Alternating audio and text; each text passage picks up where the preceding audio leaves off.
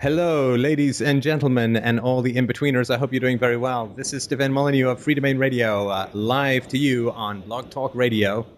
This beautiful, beautiful day, I'm going to check because I'm always getting the date wrong, August the 23rd, 2009 at 1600, because we're always on military time here at Anarchist Central. So, thank you so much for joining. I'm going to let our good friend James interrupt me if we get callers. But James, would you like to hollerbot out the call-in number for those people who have not had it tattooed on their eyelids as yet? Oh, absolutely. And I hope that everybody can hear me. Somebody please give me a response through the chat for everybody that's in the chat there. But the number is to call in to the show, 347-633-9636. That number is 347-633-9636. And I will be periodically putting it on the screen in the video room at peacefreedomprosperity.com, and you just click on Movement TV, and it will come up on the screen along with various other announcements. So that number again for you guys that want to call and talk to Stefan or debate him or just want to tell him bits about your life, go ahead. That number is 347-633-9636. Now, James, I believe that we also have the power to add people through Skype. Is that something we can do? Yes, sir. All right. So if you'd like to ping or in the chat room, throw a Skype ID to James, then he will add you in through that. Ventrilo, G-Talk, or whatever, all those other things not available as of yet, and perhaps never. But there Skype is another way. And phone. There is another way. There is another Smoke way signals, as well. Carrier pigeons. Yes.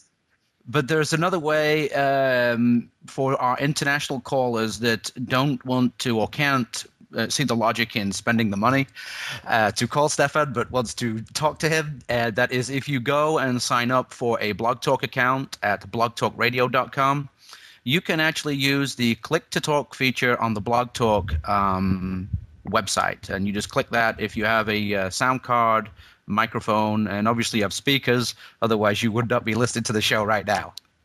And just for those who are curious and have asked me about this, next week it won't be Push to Talk. It will be Push to Yodel, because it's going to be an all-Scandinavian show, just for those who'll be coming in next week. Actually, I lie completely. Next week, I do believe that we are having Jan Helfeld. Is that right, James? We're going to have a debate with Jan Helfeld. Is that correct? He has thrown down the gauntlet, sir. He has thrown down the gauntlet.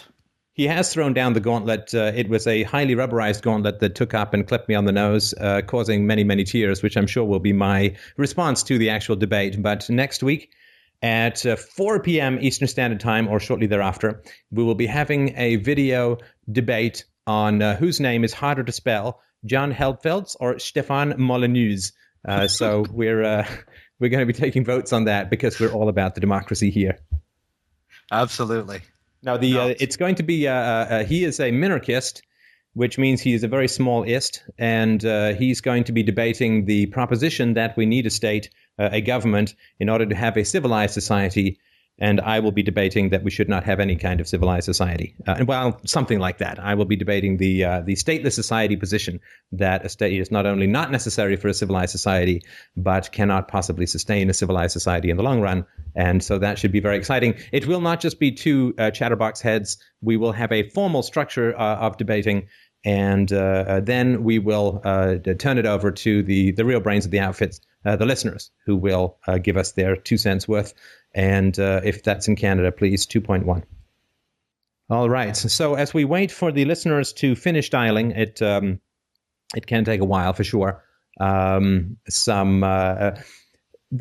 talk floating around the blogosphere, and I don't know if anybody out there has got more information on this. I've just seen a little bit of it here and there.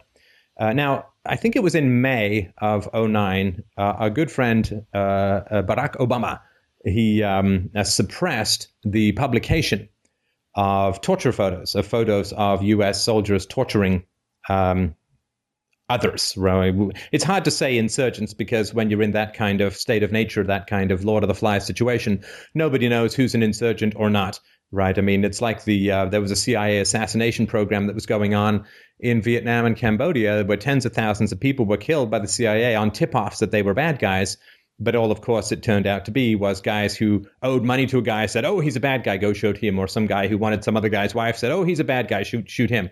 So it just turns out to be, it's really hard to establish proof. It's really hard to establish guilt. It's really hard to establish credible evidence and argument. And you have to have the right to face your accuser. You have to have the right of cross-examination. You have to have the right of competent representation through a lawyer.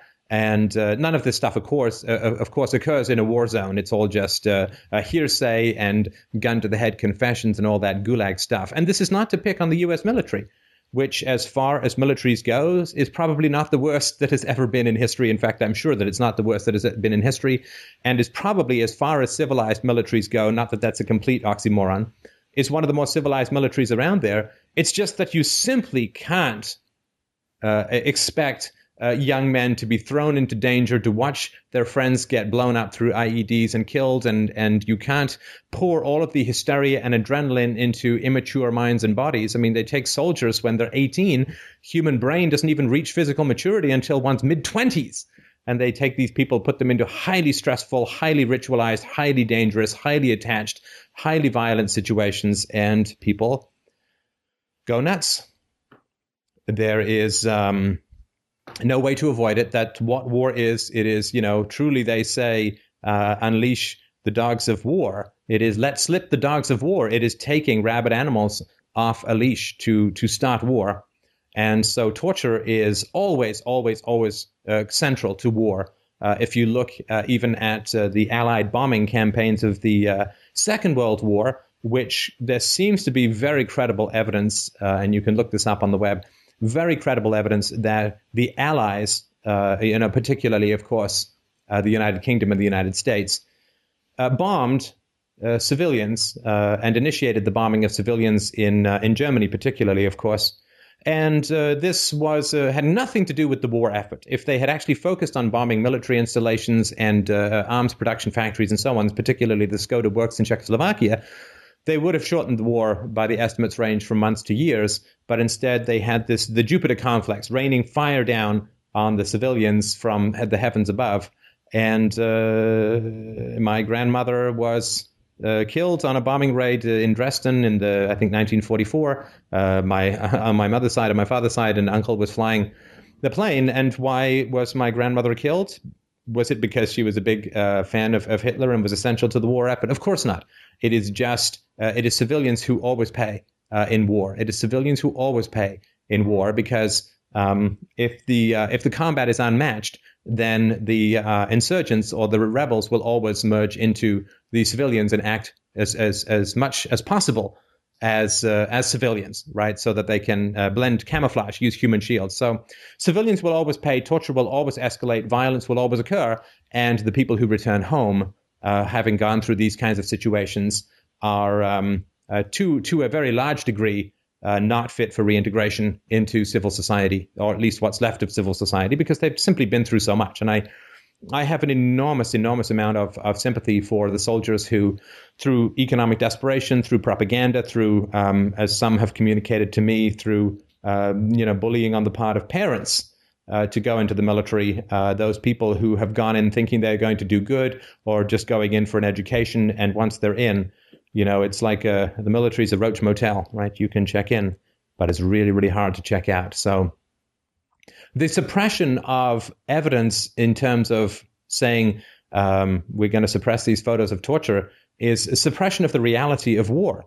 And I believe that there's a movement afoot within the government to suppress all future, to write proactive or preventative legislation to prevent all future dissemination of any photos that are torture by the U.S. military, which is basically saying, yes, we're going to keep doing it. And the suppression of evidence of these kinds of crimes is what the government wants. And it always strikes me as amazing that people would accept that without just being completely shocked that the government would write permanent legislation to suppress the evidence of its own crimes. It's not shocking to somebody who's studied the nature of the state for a long time, like I have, or perhaps like you have. But it certainly should be shocking to you if this is relatively new, that the government is basically writing legislation or considering legislation And I believe the first round has passed unanimously that will suppress all evidence of future atrocities by the US government, which is really carte blanche, is to say that it will continue, just as Barack Obama, the Yes We Can Mr. Changehead, is continuing the processes and the criminal acts of extraordinary rendition of kidnapping people and shipping them off to other countries to be tortured. That it's simply the suppression of all future evidence of war crimes, which is a complete indication that it's going to continue. And it's also carte blanche to the people doing it. To say you will be allowed to torture and we will put in jail anybody who takes a photo and publishes it of you actually torturing someone. You see, there's torture, but then there's the real crime, you see, which is saying that it exists. And this is the kind of Orwellian world that we live in at the moment, where the real crime has become the identification of the real crime. And it's complete madness, but this is the world that we live in. And I hope, as I said before Obama got elected, that when people recognize the degree to which there is no change, right, you're just changing the hood ornament on the car that runs you down, that they won't be tempted to vote for somebody else next round, but will look for more viable alternatives. James, you're huffing and puffing. Do we have a caller? Yes, we do. You can hear me breathing? I can. It's quite sexy. Please don't stop. Oh. Okay. Yeah, we have a caller from area code 760. Go ahead, caller. Oh, yes. Hi. My name is Daniel, and I'm calling from California. Hi, Daniel. I just have hello. I've just got a question about your theory of universally preferable behavior. Ooh, please do. Particularly a claim that you made in the Ethics Redux video, which went up on YouTube roughly a week ago. Specifically, I want to talk about your handling of Hume's famous is-ought problem. Maybe you're anticipating my objection, but I just want to make sure I understand your position first, because I may have completely misunderstood, and I don't want to strawman you or something like that. So, correct me if I'm wrong, and I'm sure you will. Can I just say one thing before you start? Okay. I love my UPB. Sorry, I'm still working on that song, but I'd just like you to continue. Please, go ahead. All right. That was very nice. Well, you might want to get your ears checked, but thank you.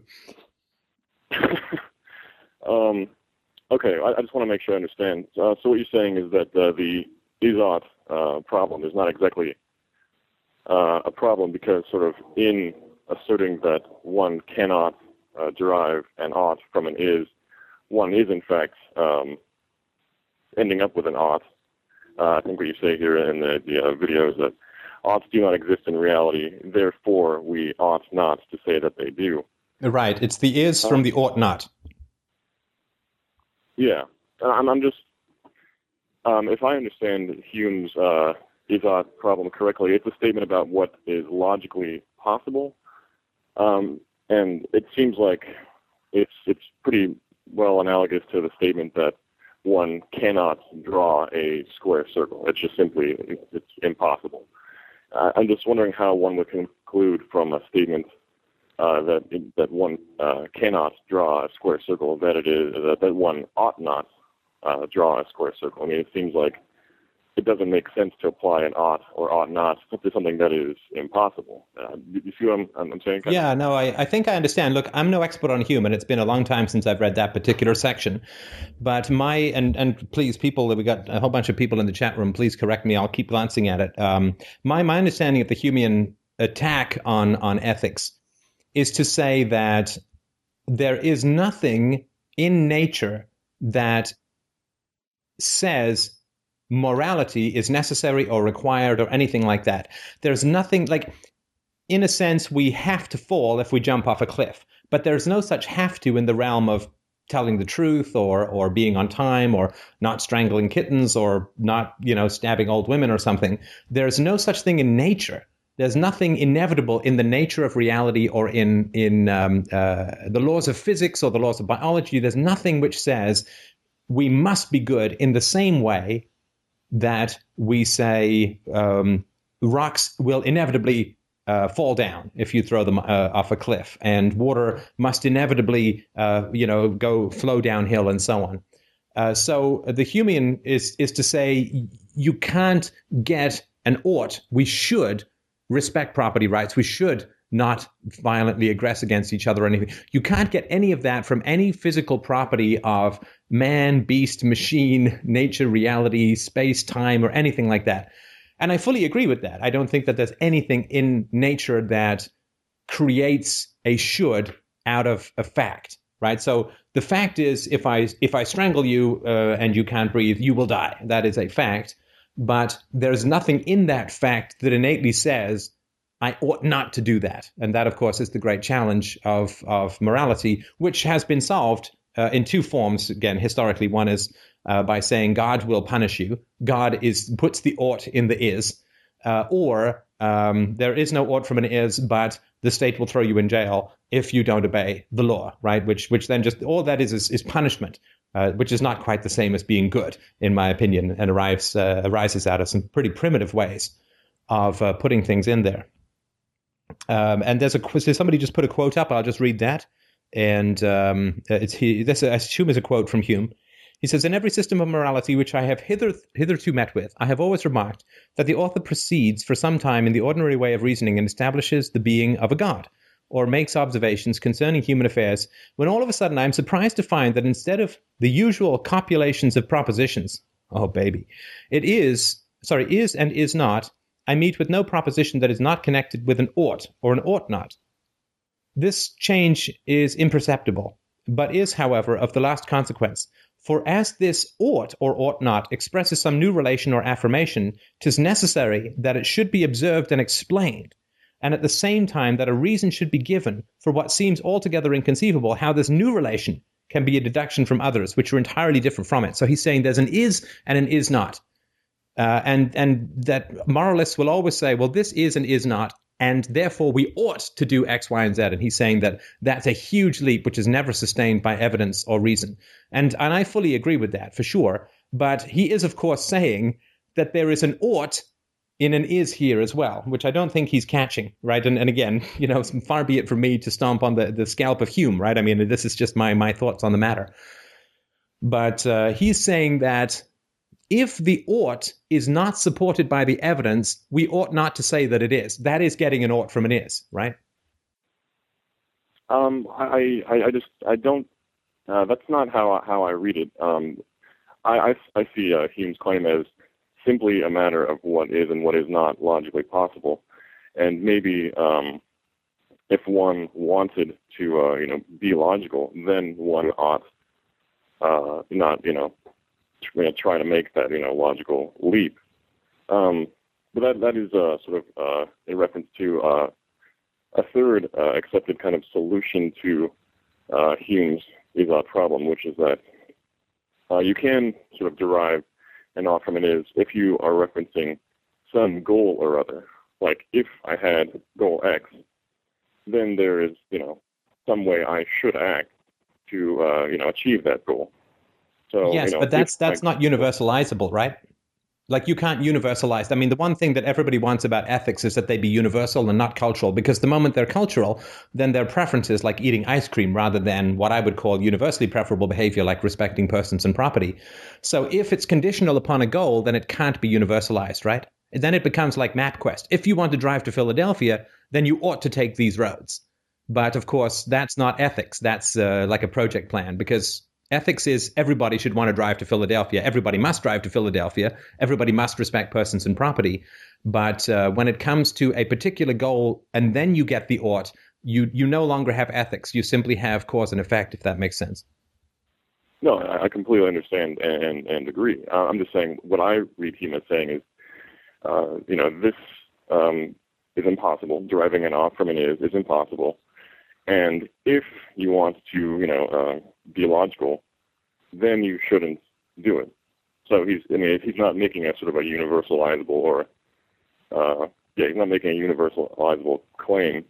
He's just referencing sort of those who have the goal of being logical.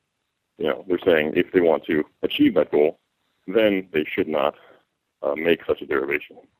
Well, I completely agree with you that nobody has to use philosophy or science or mathematics if they don't want to be logical. right, then they don't have to do these things. But it has been my experience and observation, and I believe this to be a universal, though it's not the kind of thing that can be proven syllogistically, and you can certainly tell me what you think. I have never, ever, ever met anyone who says, this is true, or this is valid, or this is a fact, or something is real, or something is, exists. And when you say why, they say, there's no reason. There's no evidence and there's no reason. Because those two statements are contradictory, right? So if I say leprechauns exist, then I'm making a truth claim statement about external reality. Leprechauns don't exist as dancing sugar cereal fairies in my head. Leprechauns exist outside my head, in the objective, in the real world. Then I'm saying leprechauns exist is a statement of fact about the world. And if I then say, I have no reason and evidence to prove that they exist, and there's every piece of reason and evidence to believe that they do not exist, then I have contradicted myself. Now, if I say, I believe leprechauns exist, but there's no proof and evidence, then that's sort of in the gray area, because belief about the external existence of something should reference something that's out there in the world, right? Now, if I say, right, in that case, sorry, go ahead. Well, but if I say, and which is a true statement, I would say, I believe that people believe in leprechauns. Then what I'm not saying that leprechauns exist in the real world. I'm not saying that people's beliefs exist in some platonic way in the real world. What I am saying is I believe that a belief in leprechauns exists in other people's heads. And I'm not making a statement about empirical, out of consciousness reality, objective reality. I'm talking about subjective beliefs. Like if I say, I believe that some people like vanilla ice cream and some people don't. I'm not saying that belief exists, like a tree or a solar system or something. I'm saying that it is a belief in someone's heads. So I've never met anyone who says something about reality who then immediately says there's no evidence or reason for me to believe this at all. They always have something that they will fall back on as some kind of evidence or proof. And so it's true that if you want to say something logical, then you have to use logic. Or if you want to say something factual, you have to use reason and evidence. It's just that everybody's beliefs are always claimed to be factual. I've never met anyone who says my beliefs are factual and there's no evidence for them and every evidence against them. I've never met anyone like that who believe. Even the people who believe in the most outlandish things will say that there's reason and evidence, right?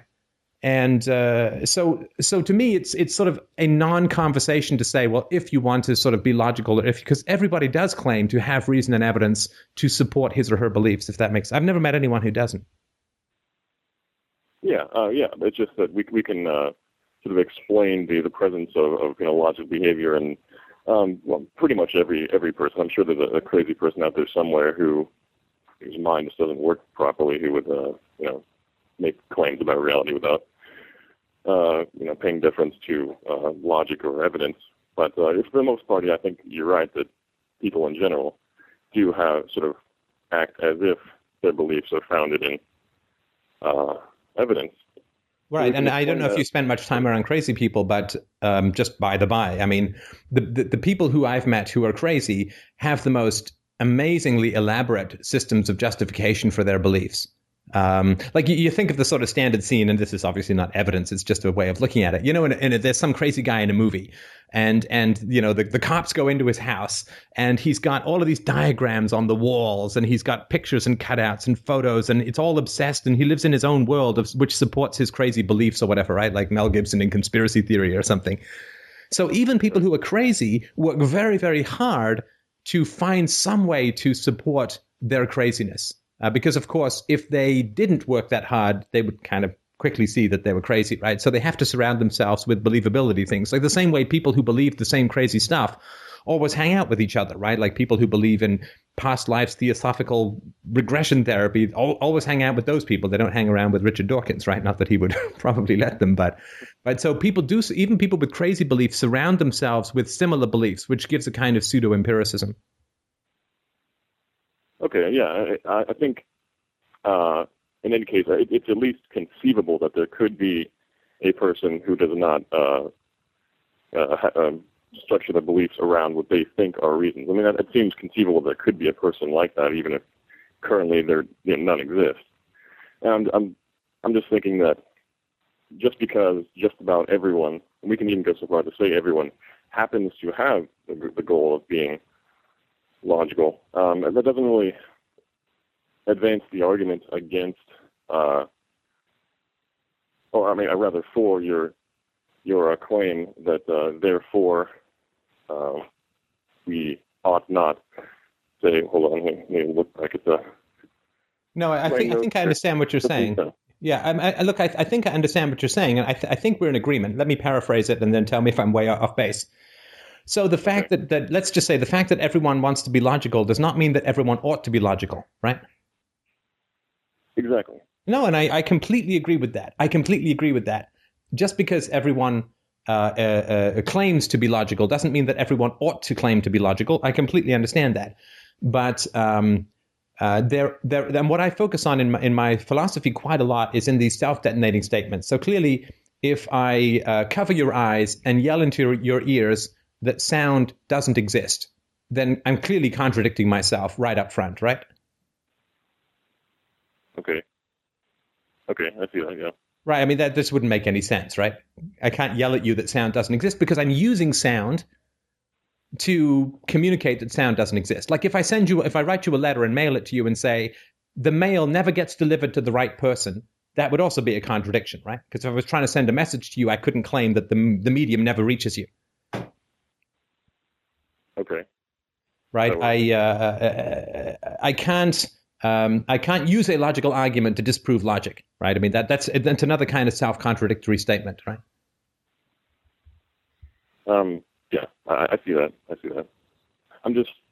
sorry, so let me finish. So what I mean is that it's certainly true that nobody has to be logical. Of course not. There's no ought that's innate in logic. But the moment that somebody uses logic, then they're subject to the laws of logic, right? The moment that somebody, like if I say to you, all sentences are incomprehensible, then that's a contradiction, right? Because if all sentences are contradictory, are incomprehensible, then you won't understand my argument, right? Right. So if I say, because that sentence would be because my argument disproves itself. Because if you understand my argument that all sentences are incomprehensible, then you have comprehended my sentence, and that's it, right? I'm disproven by the very act of what it is that I'm doing, right?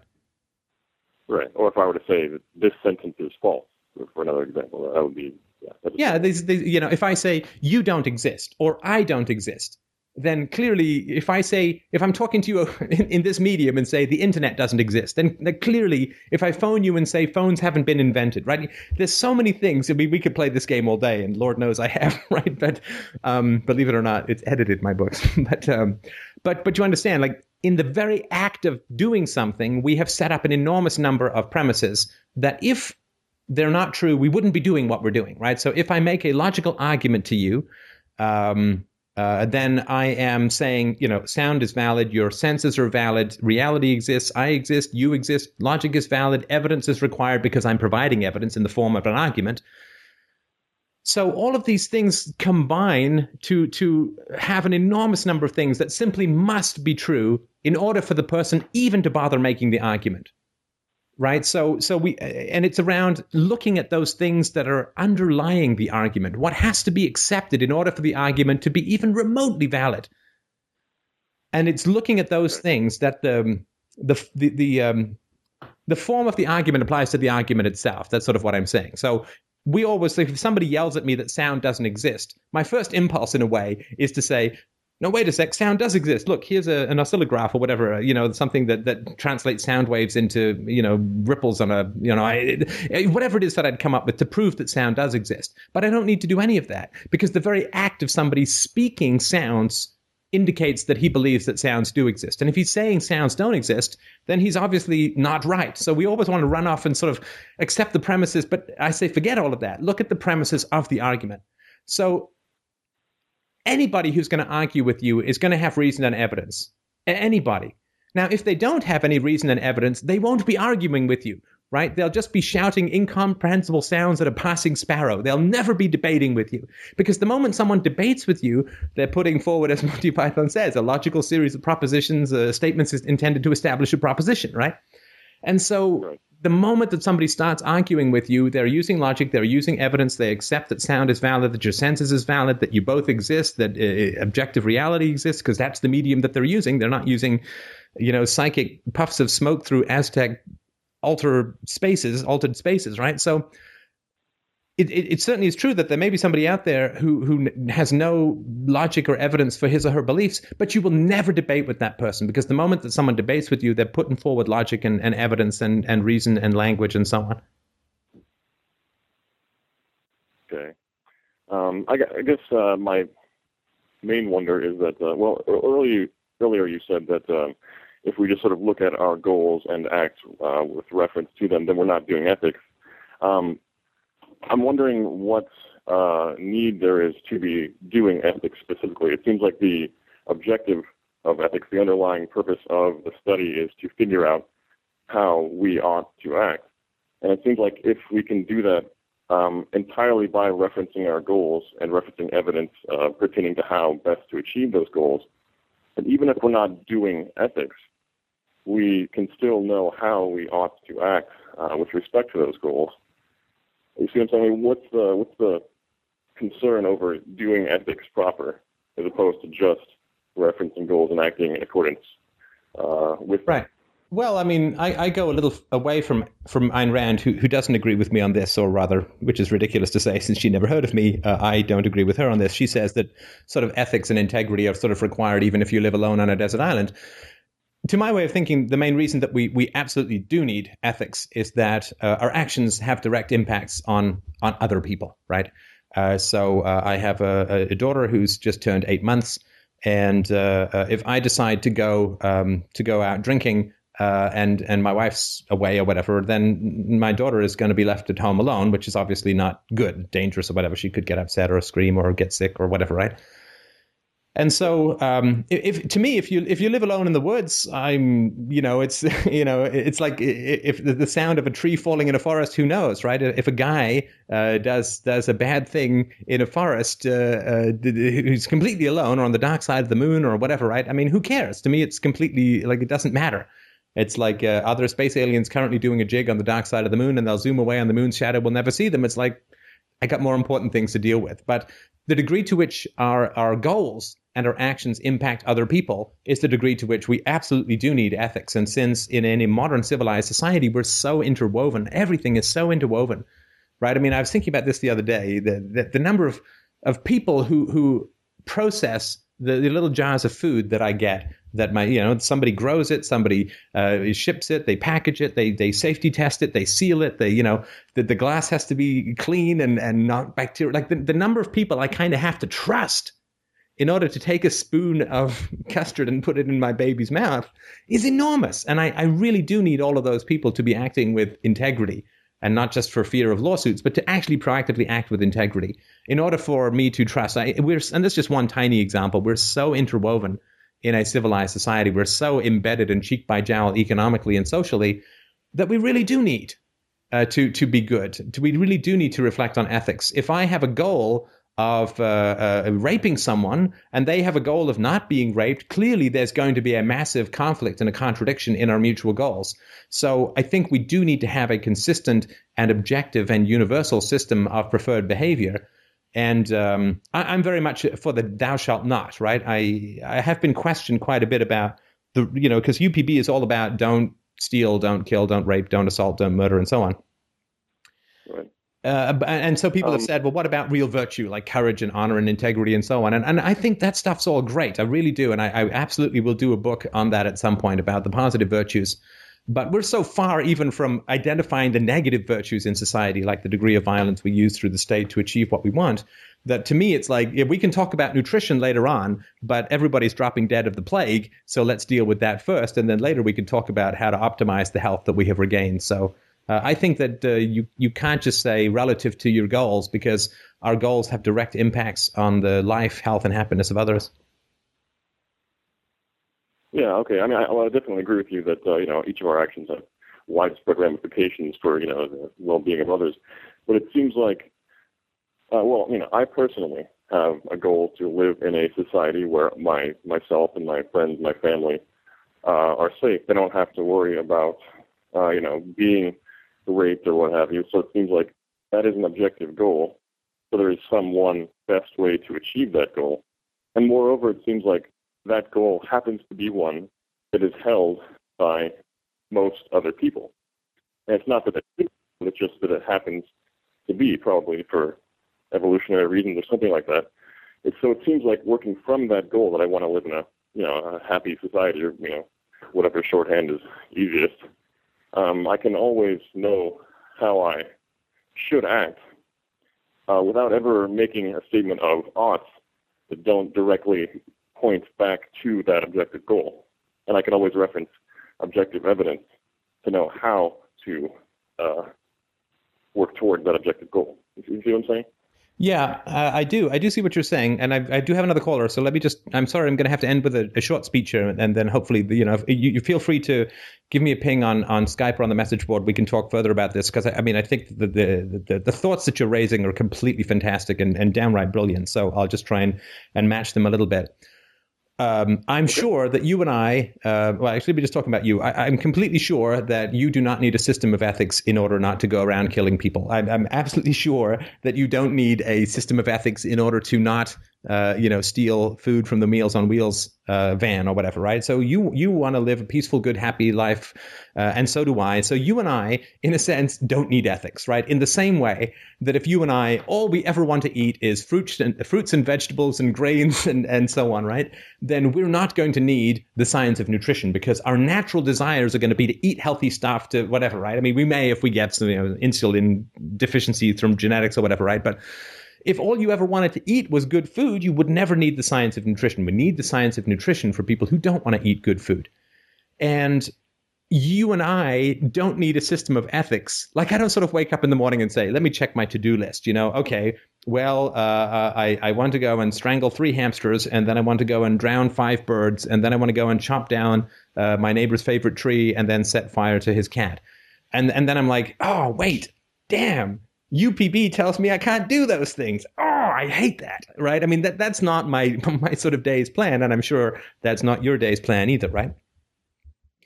And so the reason that we develop ethics as a logical and objective system is not to prop up the virtuous desires of the naturally good or the naturally healthy. It is to smash the terrible theories of the corrupt and the evil, right? It is a neutron bomb that lands on bad theories and leaves good people standing, right? It is a counterfeit detection machine, which we don't need if people are using honest money. But there's people who use dishonest money, both consciously and unconsciously, and it's for that we need the counterfeit detection machine. And UPB is a very powerful, corrupt, nasty, evil, vicious ethic detection machine. And that's what we need it for. It is to expose and smash the bad theories and the bad people who hold them, and to drive them back from civilized society, either to reform or to cast them out into the intellectual wilderness that we all wish people like Marx and Bismarck had gone to. So it's not for you and I that UPB is important. It is to assault, to attack, and I'm very martial this way, perhaps to a fault, but it is to assault, to attack, because it leads to life and death ethics. Bad theories of ethics end up running society, such as we can see now with socialism and Marxism and all this kind of stuff, and fascism. Then people get really hurt. They get killed, right? Bad system of ethics leads to the death of 1 million people in Iraq and 40 million people in the Second World War. So I am very martial when it comes to attacking corrupt and immoral theories, and that's what we need a system of ethics for, not for you and I. We're naturally going to eat fruits and vegetables. We don't need somebody to say, you need to eat fruits and vegetables because that's what we need to eat. But we need it to turn back the tide of really ugly, vicious, and nasty theories. So sorry about that. I appreciate and please feel free to contact me. We'll have more conversations about this. I can talk about ethics all day. It is the most important topic, but we do have another caller. So thank you so much for listening, and I'm sorry for the caller that you had to wait. Cue him up, baby. We do have another caller, and just to give the number out while I'm here, it's 347-633-9636. The number again is 347-633-9636. Or you can use the click to talk at Blog Talk Radio for you international listeners or viewers. We do have a caller from a area code 727. 727 area code. You're on the air. Excellent. Hi, Stefan. My name's Hi. Chris. Hi, Chris. How are you? I have two thoughts. I listened to the show last week, and I heard a couple things. And so the first part is going to be about when somebody was saying, is it intellectually honest to say that you can be an atheist? So I have a thought on that one, and then the second one, it's a segue into kind of an adjunct to minicarism and kind of my view on that interrelationship between community organization / religion and the state. All right, now listen. Sorry, I hate to interrupt you up front. Pick your favorite one, because if we get another caller, I can't do two. The reason being that I'm trying to. We left a whole bunch of people not able to get on the show after having them hang around for an hour and a half. So pick your favorite one. Yeah, pick your favorite one. Understood. So sorry. Go ahead. All right. Well, then I'll go with the second one. I think that this one has a larger ramification. So the second one is this adjunct to minicarism and the role of community organization and the state. And in a very generic way, I mean, for a long time in my life, I was involved in religion, and I saw that, they have two elements. They have the mythological, theological element, and then they have this social element, which was extremely edifying to the people that were involved. But, you get wrapped up in all the other stuff, and you kind of, it has sometimes the mythology and the theology get in the way of really productive things. So I tried to take what I learned there. I've been really, really looking at all these different forms of government and where they've been tried and why they failed. And then I came across your stuff, and I think you hit it on the head. It's this centralizing of violence, this centralizing of conflict. And I started to see that it's in humans. It seems to be just a part of us. It's the reason why we want to reach out and change the world around us. Sorry to interrupt. Sorry to interrupt. I just want to make sure I understand. When you say the centralization of violence, you're talking about a very sort of specific thing of, the state. When you say it's in all of us, I'm not sure what you mean. Do you mean wanting to centralize violence or supporting it? Sorry, violence is in all of us? Conflict and violence. I say conflict / violence because of the way that you use it at times. You say, the guy with the gun, the violence, but, sometimes it doesn't come down to shooting somebody. Sometimes it just comes to putting you in jail or something. So I'm using them in a similar context. I'm saying that's in us, that need to reach out and change the world around us. Is that in you? It's in everyone. You wouldn't have your radio show if you weren't encouraged to try and change the world around you. Well, yeah, but I'm not trying to do it violently, and neither are you, right? But it's the fact that we're debating right now. You could assign a word to it. You could say that it's conflict. Well, but you and I are not engaged in a violent interaction, right? I mean, this is what I was saying earlier, right? That I look not at the content, but at the form of your argument. And if you say violence is in everyone. Or violence is a common way, but you and I are debating. This is not. I mean, conflict in a verbal form is nothing. I mean, compared to obviously if we have a gun to each other's head, right? I mean that's okay. That's Noel Coward, not Tarantino, right? Indeed. Well, let's just say that we'll squash violence for now. We'll just say conflict is in everyone. Let's just say at its most extreme conclusion, it turns into violence. But conflict seems to be in everybody. It's the reason we participate in the world around us. So the reason that we participate is in order to fight with others. Is that right? No, it's to change the world around us, make it more to our liking. You have families, you have kids, you buy homes, you get cars because you're effectively reaching out and moving the pieces on the board. You don't like the way they're positioned right now, so you have conflict with the way the pieces on the board are positioned. And can you give me an example of conflict that would be involved in, say, buying a house? And I'm not saying you're wrong. I want to make sure that I understand where you're coming from, because you're making a lot of things that I can't follow, and that doesn't mean that they're wrong. It just means I can't follow them. Okay. Well, let's say you've got a certain salary, and you've been living in a rundown area of town, and you really don't like it, but you also know that you've got this big dream to go do something. Let's say you want to build some big fancy computer system. So you've got this idea that you could make the sacrifice. You could go buy this house. It's in a real hot area, and there's a lot of people that want to buy it. And eventually you get it in your mind. You have to have it. You go talk to these real estate agents, and they're like, we got 2 people looking at this house. And so you start coming up with all these schemes to try and beat the other person to it. And you take out more money, or you sweeten the terms, or whatever.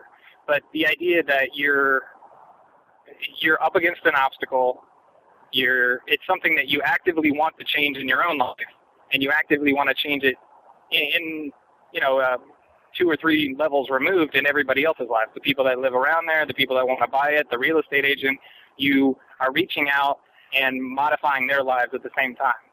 And it doesn't mean it's not healthy. It's just a really general, abstract way to try and frame the concept of reaching out and modifying the world around you. If there's a better term, I would love to use that, because it seems to be confusing the way that I'm using it. And let me just say why I'm confused is that you're using the same word conflict to refer to someone being killed or thrown in jail, or somebody buying a house. I think you might be using the term That's why earlier I said we should squash that. We should squash violence. Take that off the table.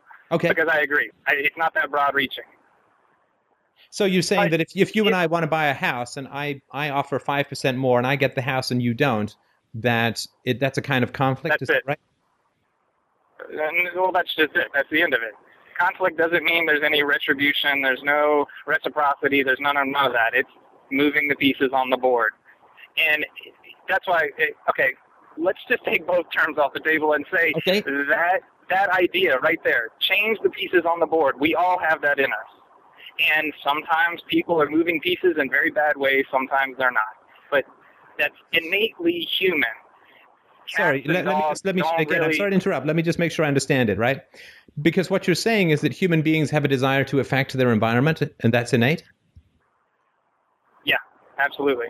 Well, I think that would be hard to argue against, but I'm not sure what... Okay. Okay, go ahead. All right, but that's a great starting point, because if we can say that, and if we can say, all right, we know that people want to reach out and modify the world around us, and we know that, whenever you centralize that, whenever you get one person that has more effect on the environment around them, they could be using, I'm going to air quote it, but conflict, in a good way, really good things happen. When they use it in a bad way, really bad things happen. And so that's what I saw. What's the difference between a good and a bad way? Well, let's say somebody says, we need to develop our space program and go to the moon. Furthering science and technology seem to be really good things. We need to go squash those dirty, Muslims over there. That's a really bad way. So, okay, but it comes down to... in the first way, do you mean like a private space agency, or do you mean something that's funded through coercive taxation? I'm not really interested in that. I think as long as it happens, we can all acknowledge our microwaves are a good thing. You're saying you're interested in human conflict, but you're not interested in whether violence is used or not? That seems to me kind of sensible. Well, I'm not interested in the tangent. Okay. What I am interested in is what we're talking about is this idea of when you centralize conflict. And you broach it. It's just I'm putting it in different words. When you centralize conflict, when you get a bad guy in power, it turns into really bad conflict. And so... Sorry. Again, just so I understand what you're saying, because I mean, if you want 2 bits of advice, and I certainly can't tell anyone what to think or how to think, but I think you need to slow down a little bit in your own thinking, because you say if we have a good guy in power, all is well, and if we have a bad guy in power, all is not well. But to me, what you're talking about is if we have people who won't use violence to achieve their ends, that's good. And if we have people who use violence to achieve their ends, that's bad. And I would agree with you there. I'm just not sure what the insight is, if you don't mind me saying so. All right. Well, let me wrap it up then.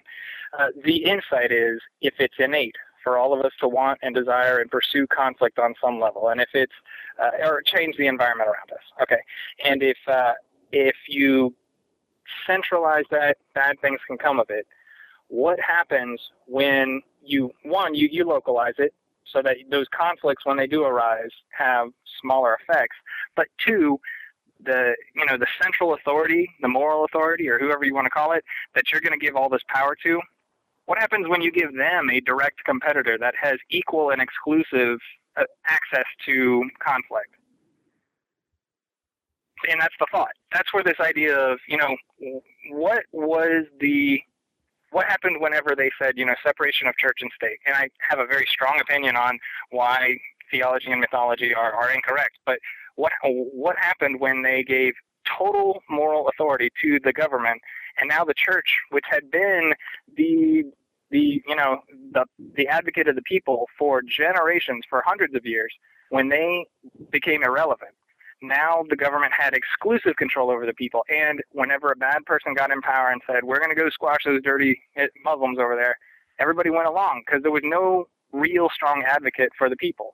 So give two, maybe more parties controlling interest in the people so that they can conflict between each other. Yeah, I mean, I'm going to have to stop and let me. I'll re-listen to this part because I'm really having trouble following what you're saying. My suggestion would be to start not with moving big geopolitical things around on the chessboard, but start with more simple ethics, like what is good, what is evil, what is right, and what is wrong.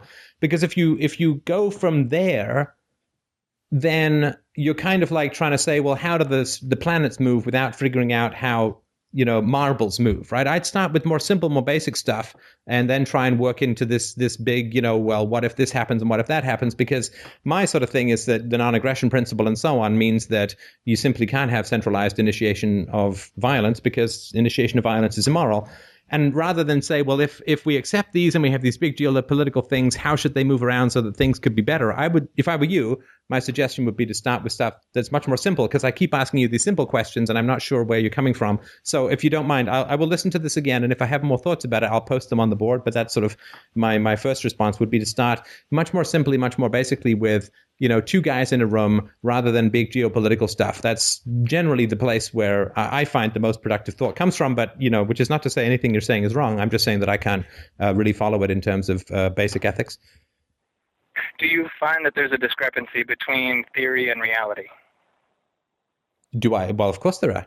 I mean, of course. All right. Do you find that the two guys in the room not all theories in reality. Not all theories in reality, but certainly a lot of them for sure. I mean, there's a discrepancy between communism and reality. I don't think there's a discrepancy between, say, a peaceful free market interaction and reality. But yeah, for sure, some theories can be way off base. So do you think that two guys in a room is reality?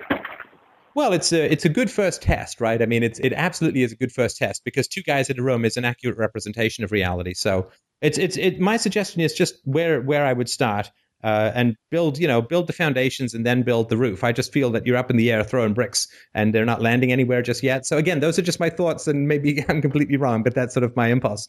James, do we have another caller? Appreciate it. Okay. Yes, sir, we do. Yes, sir, right. we do. Okay. We have a caller from area code 215. Hello. Hello. Hi. Stefan. Hello.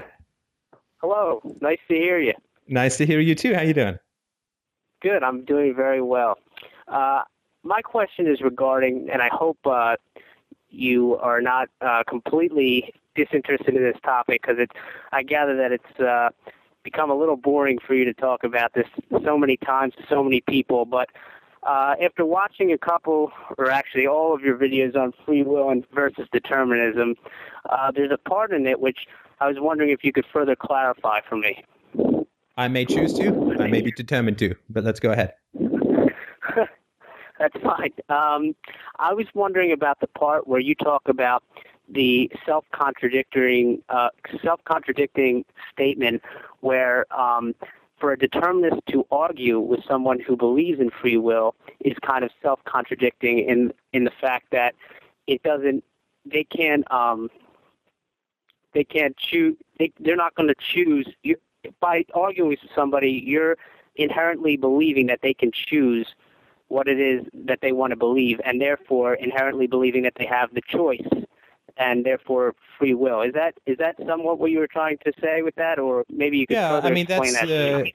that's something to do with it for sure. The other thing to do with it is that if a determinist is going to say that a human being is not special or different with regards to reality, doesn't have a special property called rational consciousness that we don't understand as yet, of course, but it's just like the weather or just like a dust cloud or any other complex system or the ecosystem of a rainforest or whatever.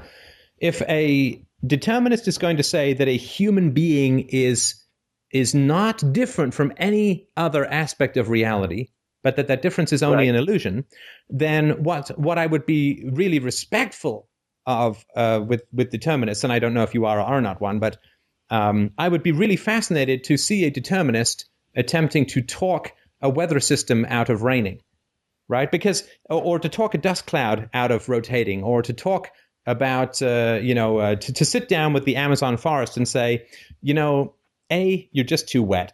B, I mean, what's with all these bugs? For heaven's sakes, this is crazy, right? And C, these flowers are way too big. You really need to change that. That's just, I don't know what the hell's going on with that, right? And just go down with the whole thing, right? And just get the rainforest to change its mind about what it's doing, because that is a complex system like the weather that's impossible to predict and so on.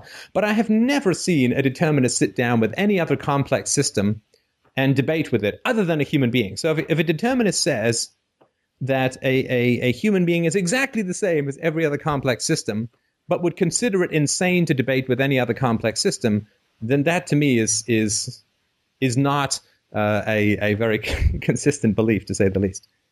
Right, and I completely understand what you're saying. I just feel that, to answer your question, yes, I consider myself a hard determinist, but I just feel that even though two people might argue, and like I said, I don't know if this will make any sense to you or not, but I feel that if two people are arguing, regardless of the outcome, for example, if I try to convince you to be a determinist, that doesn't necessarily mean that I think that either of us has a choice in engaging in the argument or deciding what we want to do. We're merely pieces of matter that kind of bounce off of each other. To use your example, we're rocks that are bouncing off of each other. I don't believe that I can control which way you move. But let me just interrupt for a sec, if you don't mind. So if you and I were, like, if you were to take this audio snippet, right, and you were to cut your half into one cassette tape or CD, and you were to cut my half into another cassette tape and CD, and you were to get two boom boxes, and you were to put your half in one, and you were to put my half in another, and you would have them facing each other and playing back the recording of our conversations, that, of course, would be completely predetermined, right? Yeah, I would say so, yes. Would you call that a debate? Well, I would call it... I don't know if I would call it a debate. Sorry, you think that it might be a debate? I'm going to push you on this because please apologize. I apologize. It sounds harsh. Is it a debate or isn't it a debate? If two CD players are playing back our conversation to each other. Well, here's the difference I find, and I'm sorry if I'm trying to avoid your... Come on, this is not a multiple choice, and do me the honor of just giving me a yes/no. Is it a debate if two boomboxes facing each other are playing back our recording? No. Okay, good. Now you're not crazy, right? Because obviously it's not a debate, right? Well, I don't know if I'm not crazy, but I agree with that. Definitely agree with that. Right. So but why is this called a debate when it's exactly as predetermined as two boomboxes facing each other? See, this is what bugs me about determinists. You all use the language of free will all the time. And yet when I say exactly the same situation is occurring with two boomboxes, you say, well, that's not a debate. But this is. But it's not. According to your proposition, there's no more choice in you and I conversing here than in two boomboxes facing each other. So this is not a debate, and neither is two boomboxes. I guess in that respect, I have to agree. I mean, there is no difference because when we debate, we are only, in my opinion, reacting from the previous experiences that we have. And I'm only talking in consequence to what you just said, and you're doing the same as what I just said. But I just feel that even though it is predetermined, things do change. I mean, I'm not saying I ever will, but if I could potentially change your mind and it still be a predetermined thing, your mind just changed. Just like if I were a rock rolling down a hill and you were as well, and I See, with here you, you're using free will again. The mind does not change in a deterministic universe, right? If we got two boomboxes playing, their minds do not change. It is the inexorable execution of physical laws that is occurring. There's no change of the mind. Like one of the boomboxes doesn't say, well, that's an excellent point, Mr. Sanyu. Well, yes, Mr. Sony, that was a great point. I think I've changed my mind. No, we would not say that about two boomboxes, right? So listen, I'm going to cut it here because, I'm happy to talk to you again. Really, I am, right? Just call in, but you can't use any terms that would not be valid to two boomboxes, because then you're sneaking in free will into a determinist debate. So you can come and call back in, but I'm going to keep stopping you every time you use words that would not be applicable to two boomboxes, and we'll see if you can continue with the argument. So let me just, before you cut it short, I just would like to hear your insight on one thing, and that is, do you believe that someone can change? So you're saying that someone cannot change their mind in a predetermined situation. If determinism were true, one cannot change their mind. Is that what you're saying? No more than a boombox can change its mind, because there's no mind. There's only the illusion of a mind. Right. Well, right. Okay. When I say change mind, I'm just saying preferences. So if one day I like the color red, and then somebody or something convinces me otherwise, I like the color blue. Okay, I'm going to cut you here because you just used the word convince, which is a free will term. So you're going to have to think about this some more. Come back to me when you don't use a word. I mean, you can't use any words that wouldn't apply to two boomboxes, and clearly two boomboxes can't convince each other. So I'm going to cut you here. And it's free to call back in if you're not going to use any terms that are derived from free will, because then you're just yelling at us that sound doesn't exist, right? So, but no, I appreciate it. I mean, it's always a fascinating topic, but I have yet to hear a determinist who doesn't talk about free will or use free will terms. So, James, we have another caller? I appreciate your answer. Thank you. Thank you. We do indeed, sir. And the number for everybody to call to talk to Stefan is 347-633. 9636. That number again is 347-633-9636. Or if you are a international caller that wishes to call, you can use the Click to Talk feature on Blog Talk Radio.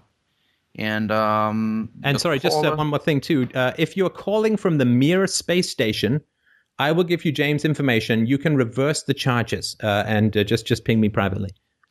Yeah, because I will then, bill Stefan for that. Oh, damn. Never mind. It's all over. All right. So I had somebody emailed me a question that I can't remember, floated around from somewhere to do with my last video on ethics. And it sort of went along the lines of the following. I couldn't find it just now, so I'll paraphrase, and I apologize if I got it wrong. Somebody proposed and said, universally preferable behavior, or my sort of theory of secular ethics, If I put forward the proposition that says people, if they want to murder and they feel that they can get away with it, then they should murder. Somebody wrote and said that could be universalized. And I think it's an interesting objection. I don't think it's valid, but it certainly is an interesting objection. So it is to say, because UPB says that the murder is, it says murder is immoral in a way, but the more technical way of saying it is that any theory which advocates murder as universally preferable behavior is automatically self-contradictory and fails the test of logic, let alone evidence, of course. And so when somebody puts conditions on something and says, well, you can universalize the statement, if somebody wants to kill and believes they can get away with it, then they should kill. But that fails the test of the very first word, which is universally, right? Because things have to be universal. Like somebody was saying, and I responded to this in the book, they say, could it not pass the test of UPB to say it's immoral to eat fish on Fridays? Well, no, because if you say Fridays, it's not universal. anymore, because universal is without reference to time or place. Like, we can't say rocks, you can't have a scientific theory which says rocks fall down on Thursdays and then they fall up on Wednesdays, right? We understand that that's not universal. That's just an arbitrary distinction. Like, in the same way, you can't say logically as a biologist that all cold-blooded animals are reptiles except for this blue salamander who's a mammal. Right? It's like, well, the blue is not the definition of a reptile. It's cold-blooded and eggs for young and doesn't suckle its young and so on, right? And so the universal aspect of things are very important. It means you can't put arbitrary and artificial distinctions in your ethical propositions. So that's sort of the first thing that I would say. Like, what is the difference between someone who wants to kill and someone who doesn't want to kill? Does that really have anything to do with their nature as a human being and the rules that would apply to them? No, that's like saying this scientific theory is true unless you don't want to believe in it, and then it's false. Well, obviously that wouldn't make any sense. The person's beliefs or preferences don't have anything to do with the validity of the theory. So that would be, it's not universalizable in the way that people think that it is. And it's really, really important when you hear objections to UPB to look for these artificial distinctions. Right, because UPB is very much against, artificial distinctions. UPB says that the initiation of force is wrong, and it doesn't matter if you put on a green costume with camouflage and netting and a hat and cool hand Luke sunglasses. It doesn't matter if you put on a costume. You're still not allowed to kill, because a costume is not relevant to universality. Like, you don't, as a biologist wouldn't say to a guy who's standing there in a black T-shirt, there's a human being. And then if I put on an army costume, he says, I don't know what the hell that thing is. What is that thing? He would say, well, that's a guy in a green costume, right? It doesn't change my nature as a human being. And so arbitrary distinctions in the realm of UPB need to be thrown out, because it's universally, right? You don't get to say murder is right in Greece and wrong in Turkey. Right? You don't, because that's not universalized, right? Any more than a scientific theory would be like that. So that'd be the first thing that I would say. The second thing that I would say, and that's kind of obtuse and abstract, but the second thing that I would say that's really important when you look at objections like this is, go back to the basics. Go back to the basics. Go back to that which is the simplest, which is two guys in a room, right? So if you say, well, I can universalize this statement which says, if I want to kill and I think I could get away with it, I should kill, right? Just go back to two guys in a room. Can your ethical theory, can your theory of universally preferred behavior, even if we accept that it's universal, which in this case it's obviously not, if we accept that it's universal, can it be enacted by two guys in the same room? Well, this one, of course, can't be. Because let's say Bob suddenly is struck by the overwhelming desire to kill Doug, and Bob believes he can get away with killing Doug. Well, then he goes over and he starts strangling Doug. Now, Doug is filled with the overwhelming desire to defend himself by killing Bob, right? And so Doug wants to kill Bob. How do I get those names wrong? Doug wants to kill Bob, and he knows that he can get away with it because it's self-defense, right? So here we have two guys who are both trying to enact this universal principle of, I really want to kill this guy and I believe that I can get away with it, but they can't actually both achieve this at the same time, right? They can both respect each other's property rights at the same time. They can both respect each other's person at the same time, but they can't both want to kill each other at the same time, even if they believe that they can get away with it. So just for those who get hung up on these artificial distinctions, look for the universal, look for arbitrary separations in time or desire or location or circumstance. Because it's got to be universal. Otherwise, it's not ethics. And if you can't find them, but you still feel that something's wrong, trust your instincts. It doesn't mean that something's wrong, but certainly trust your instincts if it feels wrong. And it certainly does feel wrong to say that if you want to kill, you believe you can get away with it, you should. And it feels wrong. Go back to two guys in one room and say, can they both achieve the moral ideal, the universally preferred behavior at the same time? And of course they can't. They can't both rape each other. They can't both, no matter how flexible they are, they can't both steal from each other at the same time. They can't both kill each other at the same time. And this is how you know that respect for persons and property are UPB compliant. So that would be some feedback to provide to those who are. And look, there's nothing wrong with trying to find exceptions to this, but I think you need to, if you're going to find exceptions to UPB, you can't just pick behavior and say, well, I've disproven this behavior, and therefore I've disproven the universal and the preferable aspect of it. It needs to be all three. There's a reason why there are three words in the title of the book and in the central theory, not just one. And the last thing I'd say about that, we don't have any callers, right, James? Is that I'm not talking over anybody hanging on? Is that right? Oh, I even put James to sleep. That's not good. No. Just spare me a second here. Yes, we do have a caller. I'm glad you mentioned that. I was dozing off in the land of. He went to his happy place, which is the mute button. Anyway, sorry. No, I was listening. I always listen. That's why you drew my attention here. The board is acting very slow. Oh, here we go. Caller from a 908 area code. You are on the air. Hello, Steph. Hello. Hi, how are you? I'm great. How you doing? I'm doing pretty good. I have a question regarding anarchy. Yes. And this is my question. How do you think an anarchist society will deal with things that affect the society as a whole, but are not in control of just one private organization or corporation? So something, for instance, like global warming or like exploitation of, people living in remote areas, Right. Oh, it's national defense and the pollution as a whole, right? Stuff that's very, very collective or generalized in nature. Is that right? Correct. Right. Okay.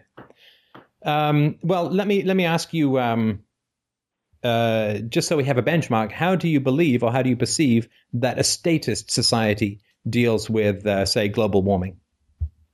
Oh, right, because let's say that. Sorry to interrupt. I really do apologize. I just asked you for the response, and the reason that I'm asking this is I don't believe that global warming is man-made because Jupiter is heating up as well, and I don't believe there are a lot of SUVs out there beyond the asteroid belt. I think it's solar activity. I think in particular it's sunspots or whatever. So that's my, I'm no expert, but that's, what I believe. And I've gone through so many environmental scares since I was a kid. The burden of proof is very high for me these days. But let's say that global warming is real, and it's been floating around for, about 20 years? It's been global climate change, I think they call it now. So it's been floating around for about 20 years. And what have you seen statist societies do about what they consider to be a huge imminent disaster? Yeah, well, I think they've done much, but I don't think the statist solution is the best solution. I'm not trying to catch you. I'm just what have they done? Because I've seen a lot of talk. I haven't actually seen anything that's been done, right? I mean, there's this Cash for Clunkers program, but that's all nonsense. That's got nothing to do with global warming. That's just about propping up the car industry. And that's actually really bad for the environment because it's pushing a lot of cars into landfills and causing a lot of energy and resources to be expended in the creation of new cars, which aren't economically necessary in the way that they would be without the subsidies. So, because it's important to understand what you're comparing things to. Let's say that an anarchist society would do nothing about global warming, but then if you're comparing an anarchist society that does... Sorry, go ahead. Can I give you what I'm comparing this against? Because I sort of got into anarchy from listening to Chomsky, which is kind of a, non-central control of power. He's opposed to that, but he's on the other side of anarchy, which is he's like leftist and socialist. Like you are more like anarcho-capitalist, right? So that's what I'm trying to compare. Sure. I could see that a society that is organized might be able to reach a consensus, but an anarcho-capitalist society, how would you go about doing that? Okay, and the reason that I was asking that question is that often, and if you debate this with someone, often the implicit assumption is that the statist society handles this well, and therefore an anarchist society has to handle it well just to be equal.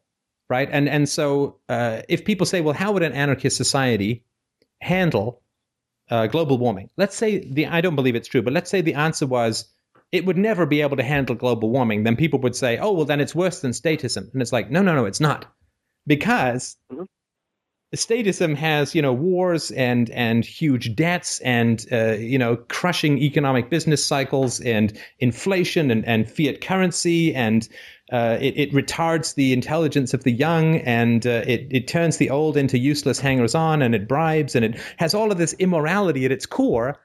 And that all gets taken away with an anarchist society, right? So if global warming is not handled in a free society, and it's not handled in a statist society, then it's irrelevant as to which is better, because it's like those are equal, but there's so much else that is better in an anarchist society. So I just wanted to point that out up front, because people say, well, how would justice be handled in a free society? Like there's any justice in a statist society. I mean, which is crazy, right? I mean, you can start a war that kills 1 million people, you get a pension. Right? You steal a piece of pizza as your third time doing some crime, you go to jail for 20 years. There's no justice in a statist society. There is only bullying, bribery, and corruption. People say, well, how would charity be handled in a stateless society? As if a statist society through the welfare state is doing anything to help the poor.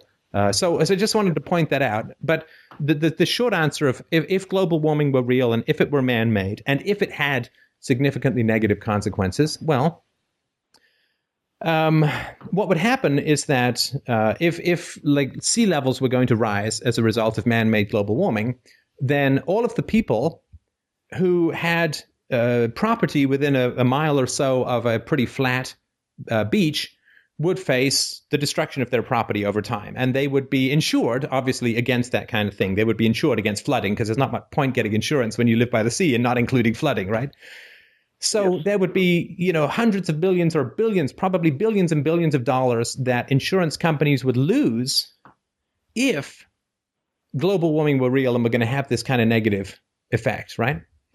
And so those companies would have billions of dollars minus $1 to spend to solve the problem. And how would they do that? Well, they would probably fund research into cleaner burning fuels.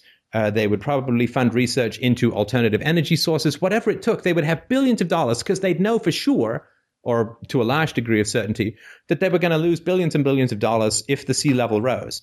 So they would have all this money, which they would spend to reduce the potential impact of that, because they would have a huge, massive, monstrous investment. It would be unimaginable, because beachfront property is so expensive, right? So it would be unimaginable how much money they would lose, and they would have all of that money to spend to reduce the emissions that they had proven were going to cause this massive property damage, right? And they're self-interested because it's their own money, it's their own profit. They're self-interested in the way that governments just aren't. I'm sorry? I was just saying that I guess that's a really good point what you're saying, and I guess I would say that if they're successful at actually getting the money, it would mean that people actually care about global warming. Like if they don't get that sorry, money, I think you're sorry to interrupt you. I think you misunderstood what I said. What do you mean if they're successful in getting the money? Getting the money to like raising. You were saying about they would go and try to raise money for funding research. No. Sorry, they wouldn't go to raise money. They wouldn't go to. I mean, maybe they would, but that wouldn't be the first place that they would probably look. I mean, every DRO that helped people to protect their property would have an entire research department that was dedicated to finding ways to reduce property damage, right? I mean, we're talking about a completely free society here, right? So every DRO that would insure people's persons and property would have an entire research department designed specifically to minimize those. They would have built into their business plans the kind of spending that they would need in order to minimize property damage. Now, if something huge like global warming came along, or a killer asteroid or something, right? Then they would either have the money or they would borrow the money. I don't think they'd have to go out and raise the money, because they would be a huge company if they're insuring billions and billions of dollars, right?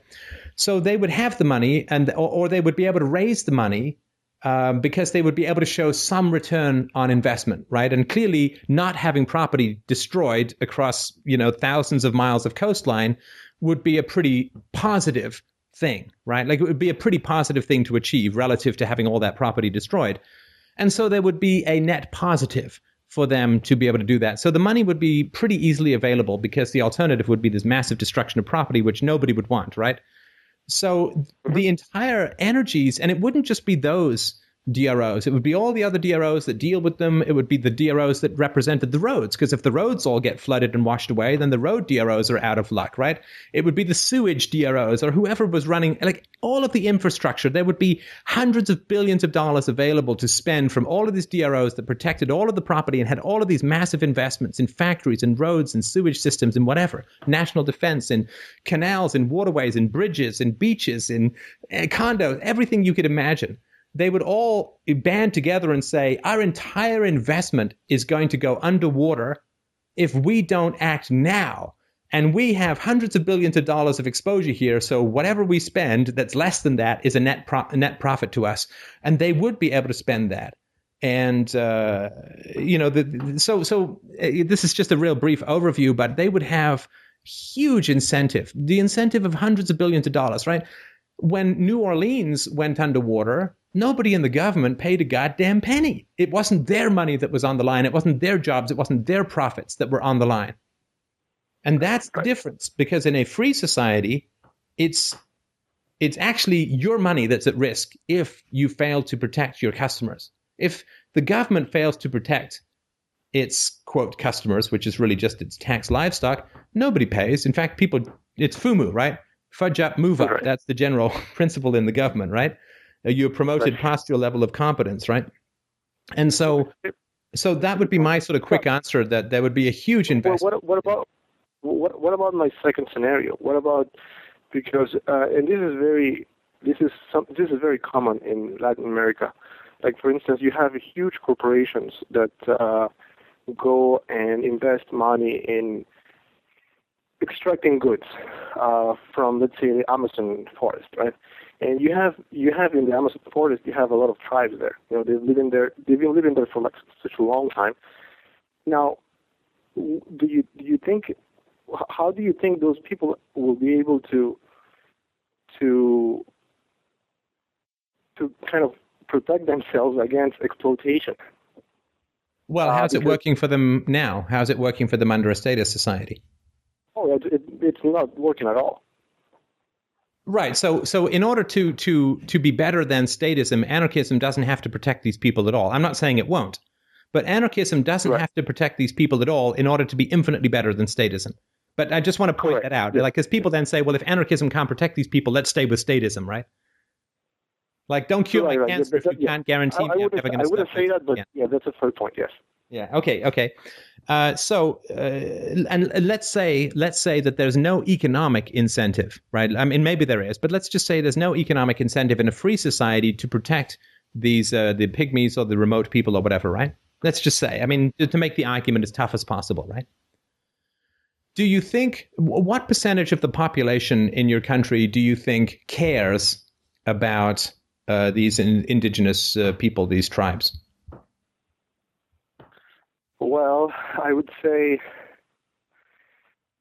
I don't know, 50%, because they just happen to be there. Right. Okay. So a lot of people care about these people, right? Yeah, but a lot of them don't have any resources for anything. So. Yeah, no, I understand that, but it doesn't matter. Because here's the thing, right?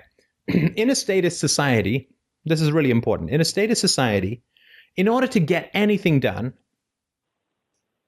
in a democracy, let's say, you have to have more than 50% of the people who care about it, right? Correct. And care about it enough to make it an issue, to vote for it, to make sure the politicians do it or whatever, right? To get anything done in a statist society, you have to have at least 50% of people. And it wouldn't really happen if in the statist society. I mean, you can see it right now. It doesn't really happen. So right, but I'm just saying, right? So you can't do anything with less than 50% in a statist society. So correct. If a statist society is going to deal with this, it means that at least 50% of people really care about this issue. Now, if 50% of people really care about this issue to the point where they'll spend time and energy and money educating themselves and writing up pamphlets and creating websites and getting on talk shows and getting people motivated and getting the politicians and forcing them to do stuff and bullying them and getting the media involved, right? Then you have 50% of people, or at least a large percentage of people, who are really invested in getting getting these people protected, these tribes protected. And so in a free society, that's even more likely to be a solution for two reasons. One is that if somebody wants to go in and start tearing up the land where these people live, they won't have an army that's paid for by the taxpayers to back them up. They would have to pay for their own army, which I bet you, given these people's affinities with poison blow darts and stuff or whatever, right? Given that the logging company or whatever would have to supply its own army to oppress these people, it would very quickly become not profitable at all, right? Because the army would be That's a very good point. You know what? That's a very good point, because something like that just happened maybe a couple of months ago, where the actual government tried to go in and get the people out, or just try to basically protect the corporations' land, and it ended up in like a really, really bad fight between like the people who live there and the government, like the police, basically, or army, whatever. And it's a very good point what you're saying. If the corporation actually had to pay for it, I would see that they wouldn't be willing to spend that much money, and it wouldn't, become profitable. That's a very good point. Yeah. Right. I mean, and the same thing happens up here with the atrocious treatment of the Aboriginals or the Native Canadians up here and the Native Americans in the U.S. This is abominable what happens to these cultures. So they would not have the government army to do everything that they needed to do, and so they would push these people back. But these people would still be around in the forest. They would know the Amazon jungle a lot better than the people coming in to work there. They would be able to sabotage. They would be able to use blow darts. They would be able to flatten their tires. They'd be able to put sugar in their gas tanks at night. Like, it would just be completely unsustainable from an economic standpoint if you didn't have the government waving its guns around. And so, if in a statist society you need 50% of people plus a subsidized military to get anything done, to protect people you need at least 50% people, then it means in a free society at least 50% of people are going to care, right? If it's going to be compared to a statist society. So they're going to buy up land if they want. They're going to turn it into a park. They're going to, because people do a lot of stuff that's not economically productive just for the sake of, they like doing it, right? So they will buy up the land, or at the very least, because these companies would not have the statist army as free hitmen, it would be violence is so unbelievably expensive. Violence, this is what people don't understand. I don't mean you, but people they don't get this. Violence is incredibly expensive economically. And the only way that violence can be sustained is if you have free hitmen paid for by other people. Like we talked about this in terms of slavery, I think a week or two ago. Slavery, if you have to go out and catch your own slaves and you have other people offering to give them wages somewhere else and to ship them out under the dead of night because they're cheaper than whatever, right? You can't conceivably sustain slavery unless you have government hitmen going out and dragging your slaves back, unless the outsourcing of the costs of enforcement are achieved, externalized, as they say in economic circles. Slave owning is completely non-viable in the absence of the state picking up the tab for enforcing it. Dealing with these tribes is completely unsustainable. Violence of any kind, the initiation of force, is unbelievably expensive. And that's why if we can get rid of the state, we get rid of that bucket of blood that people externalize their costs into, and the amount of violence in society would diminish in ways that we couldn't even imagine, but would be like night and day compared to what we have now. Okay, excellent. All right, was that useful stuff? I hope that was helpful. Yeah, I mean, those are really good points. I am kind of getting into anarchy. Like, I started reading about it maybe a few months ago, but I kind of started from leftist point of view. I didn't know that anarcho-capitalists existed until like maybe a couple of months ago. And I haven't reached any conclusions yet, but I can definitely see that centralized power is not the solution for any kind of problem. It just creates more and more problem. And I've seen that in Latin America. I've seen that here, and it just doesn't work. So that's right. Where I'm coming from. I mean, I have, not that I'm sure he cares, but I have an enormous amount of respect for Chomsky. and I've read a number of his books in his analysis of U.S. foreign policy. I mean, I think that it's just, I mean, he is UPB all the way, baby. He is like universalized ethics, right? So he's just one that pops into my head is that he wrote and said, if the American government is justified in bombing or napalming Colombian drug fields, right, poppy fields or whatever that are used in production of drugs, because those drugs cause harm to American citizens, then surely every country around the world that receives imports of American cigarettes is perfectly justified in bombing the tobacco fields in the South because those crops are harming those countries' citizens, right? Mm-hmm.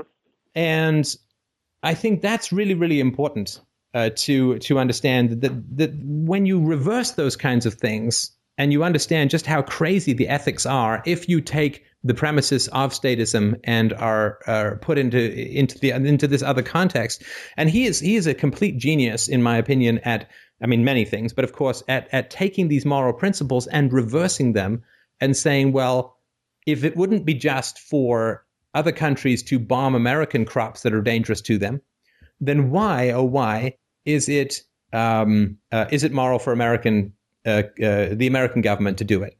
And all of that kind of stuff is, it really does help dislodge people's cultural prejudices when it comes to understanding the, quote, ethics that their own governments claim. I think he's brilliant with that stuff.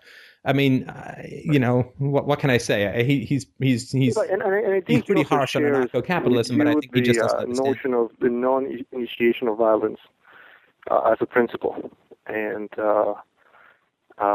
now, what's interesting is that you both reach different conclusions, which is, you are for private property and he's against private property, which is very interesting. Like you both began from the same principle but reached different conclusions. That's just I haven't worked out the logic, so I don't know,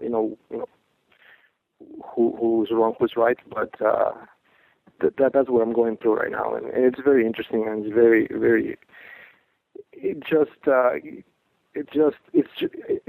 at least gives you hope that there's something out there that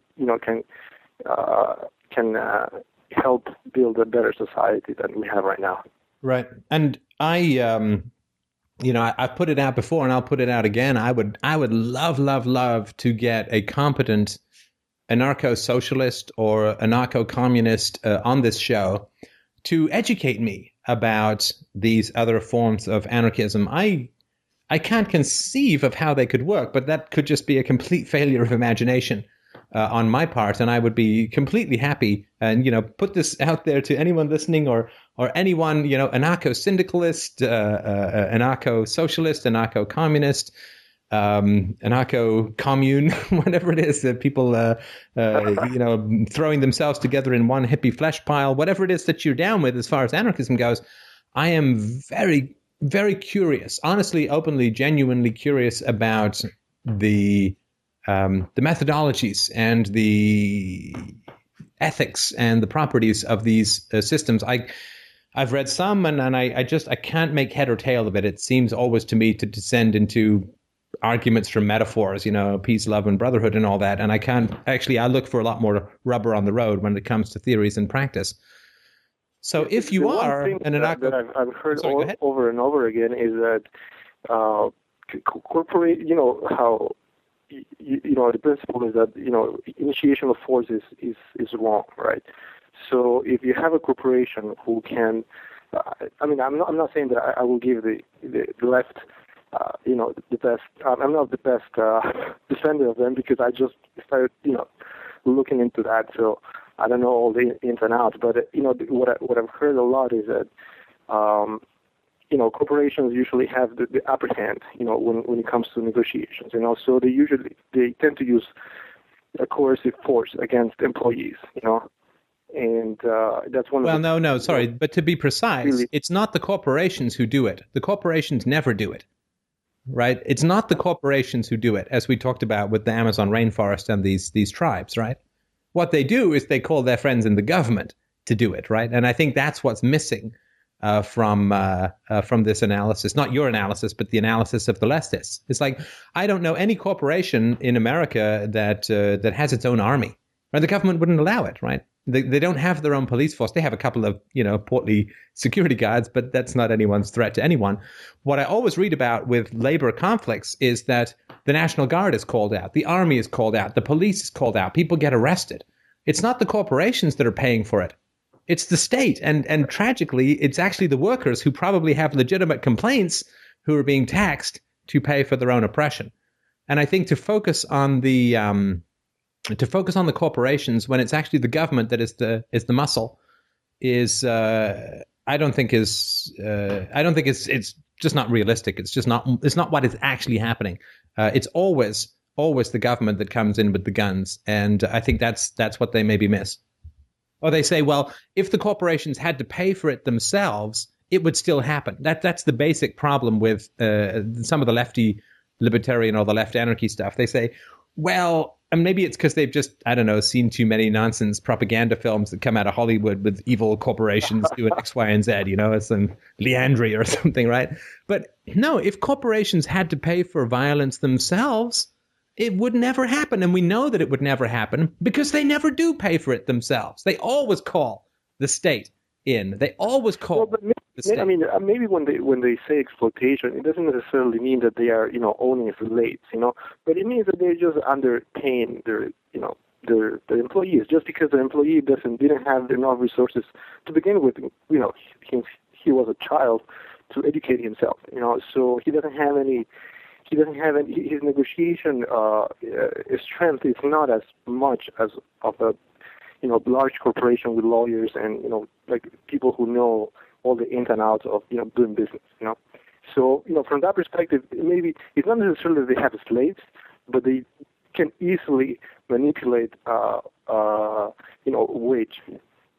Now, sorry, do you mean an individual corporation? Because an individual corporation can always choose to underpay people, right? I mean, I've been an evil capitalist, and I've run a team of many programmers, and if I could easily say to them next year, I'm going to cut your wage in half, right? And what would they do? Well, that's going half as extreme, but if you just don't give them a raise. Right. So let's say I don't give them a raise. What are they going to do? Well, if they don't know how the market is, they just know how to program and that's all they do, they might just accept it, or they might just not even notice it. They might just really. Have you ever managed people? Their salary for years. And sorry, let me just because I'm going to just talk from experience. Have you been a manager and determined people's salaries? I have been involved, yes. Okay, so have you ever tried to tell people you're not getting a raise this year? No, not really. Well, what do you think would happen if you did say to them you're not getting a raise? I've been in part of the process. I have not been the decider, but I've seen people, to try to put the wage down as much as possible, and just basically they gave me a budget and they told me, what, this is your budget, go find somebody, that is willing to work for that. And right. Sorry, but let me sort of explain again. I can't. Sorry, let me just explain something about that, though, again. And we're talking about a free society, and I know that you don't live exactly in a free market, but correct. If I'm going to hire a programmer who doesn't know anything about his worth, who doesn't know what the market rate is, who isn't motivated to try and figure out what he's worth, who doesn't ever talk to other people in the field and say, well, hey, you're a friend of mine, how much are you making? Or who doesn't go online and say, what is the average programmer's salary in this neighborhood for my years of experience, right? Then what you've hired is a dumb programmer, right? What you've hired is a programmer who just doesn't think about it. That's a fair point. Right, and so you're not going to get very good programming. A place that I worked at once, the programmers were really good, and I replaced the boss who'd been pretty tyrannical. And they pretty much they very quickly figured out that I don't exactly rule by fear, right? But that I was very proactive, and their productivity went through the roof. They were just able to cut down their delivery times by over half. I mean, they just did amazing things. But at the same time as that liberation of creativity occurred, came them also shaking themselves out of their days and saying, "Holy crap! I'm underpaid by like 15% relative to the market." They all began talking amongst. I mean, employees all talk to each. I mean, everything is horizontal in most organizations. And so they came with really heavy wage demands, right? And I had to take it to the executive board, and I had to say, well, here's the proof, right? I went and ordered the studies and said, here's what the average salary is. This is an objective third party. We have been underpaying. And they say, well, we don't want to pay 15% more. And it's like, but you have double the productivity, right? And I could replace these guys with people who would accept less, but then we're going back to even less because they all knew the code and they became very important. So we're actually going to end up you just have to make the case. Now, some people in business aren't very good at making the case for more money. Like they say, we want the best and brightest, but we want to pay average. In other words, we want them bright but clueless, right? I mean, that's just a contradiction. If you're going to get people who are energetic and bright and ambitious, then they're going to know their own worth and they're going to negotiate. I have been given those kinds of requirements. Yeah. Hire the best person and pay them in the bottom 10%. It's like, you just gave me an impulse. You said go north and south at the same time, right? Now, some bosses are pretty stupid as well, right? Not everybody who's at the executive level understands economics, right? A lot of them are kind of dumb. And they will say, well, we want to hold down wages because that adds to our immediate profit. And it's just up to other people in the organization to make the case that it doesn't work that way, or it doesn't work that way for very long. And that's just something that if companies don't figure that out, then the companies that do figure that out will simply kick them in the ass pretty quickly, right? And economics will take care of that in the long run. Because if you consistently underpaying people, it's because you're undercharging for your products. Now, if you're overcharging for your products, but you're underpaying your people, then you're providing very expensive products with a dumb workforce. And that's not going to last in the long run. Because somebody who pays more will be able to produce cheaper products for less money because they'll raise wages by 15% and drop the product's price by 40% because they'll get it done in half the time or whatever, right? So economics will take care of that in the long run, except in the case where you have government monopolies, so you have trade restrictions, you have import restrictions, you have taxes on competition. What is it in Peru? It takes 1,800 pages and 2 years to open a little factory. I mean, that's crazy. And of course, that's going to harm the workers, having that high a barrier to entry to come in and compete. Oh, anything which diminishes competition for workers is really bad for the working class, for the workers. So you want to have wide open competition so that everybody's opening factories and trying to bid up as much as possible and hire the best people. And there's a real competition for workers' wages. That's the only way that I know of to sustainably secure high wages for people is to have as much competition as possible, to have no restrictions on imports, to have no restrictions on starting a business, to have no restrictions on every reasonable thing in business, because that's going to draw a lot of people into into the hiring business, which is going to immediately raise the demand for workers and make sure they get paid more. When you have a lot of restrictions on, say, starting a business, then what happens is people don't start businesses, and those people who already have businesses can underpay their workers because there's not a lot of new businesses starting who are going to compete up or bid up the wages. So loosening the restrictions on people is the very best thing that you can do to raise the wages of workers. And unfortunately, people confuse this and say, well, if things were really free, then the workers would be screwed. And it's the complete opposite is true. The only way to make sure the workers aren't screwed is to have as much competition for the workers as possible. And that's what you see in the IT field. Right, yes. Mm-hmm. Yeah, I can see that.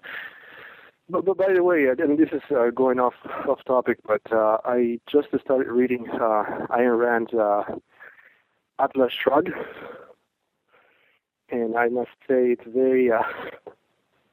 very intense novel. It is. Have you read anything else of hers? I'm sorry? Have you read anything else of is that your first book of hers? This is my first book. I heard about her on, I don't know if it was on your blogs or in your videos, somewhere around the around your videos I heard about Rand, or maybe one of your debates, I'm not sure. And just started looking into it, and that's kind of how I got into. Well, I know she doesn't really represent anarchism. I think she's a pro-police and things like that.